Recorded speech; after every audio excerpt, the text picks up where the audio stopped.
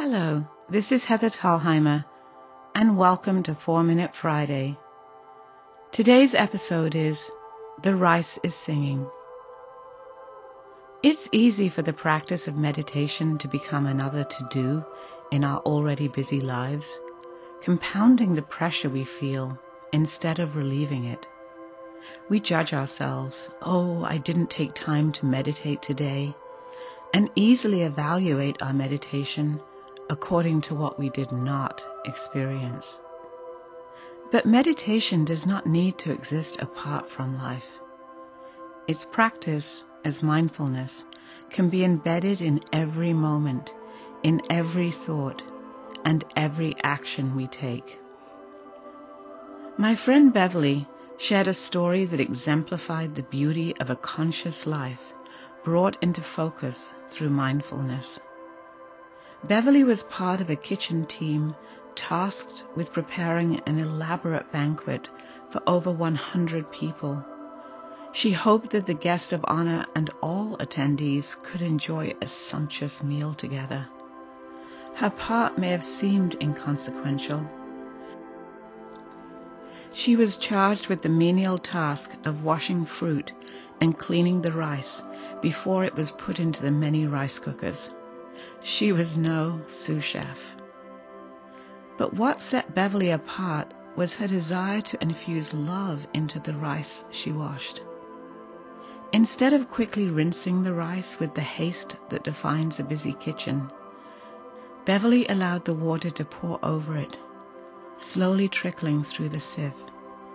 She cupped the rice in her hands, sifting through it with a gentle and thoughtful touch. The calls of Beverly's co-workers broke her reverie. "What's taking you so long?" But Beverly was not finished. She wanted to caress each grain of rice with loving hands.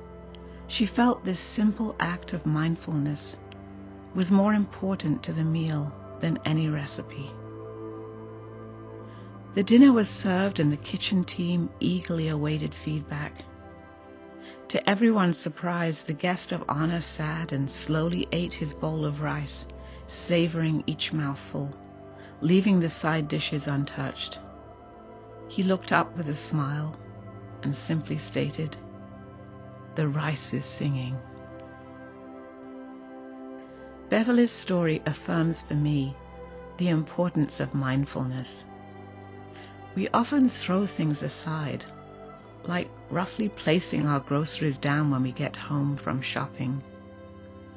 Our actions are often devoid of any mindfulness. We miss the opportunity to bless the things in our lives, imbuing them with greater value through our caring touch.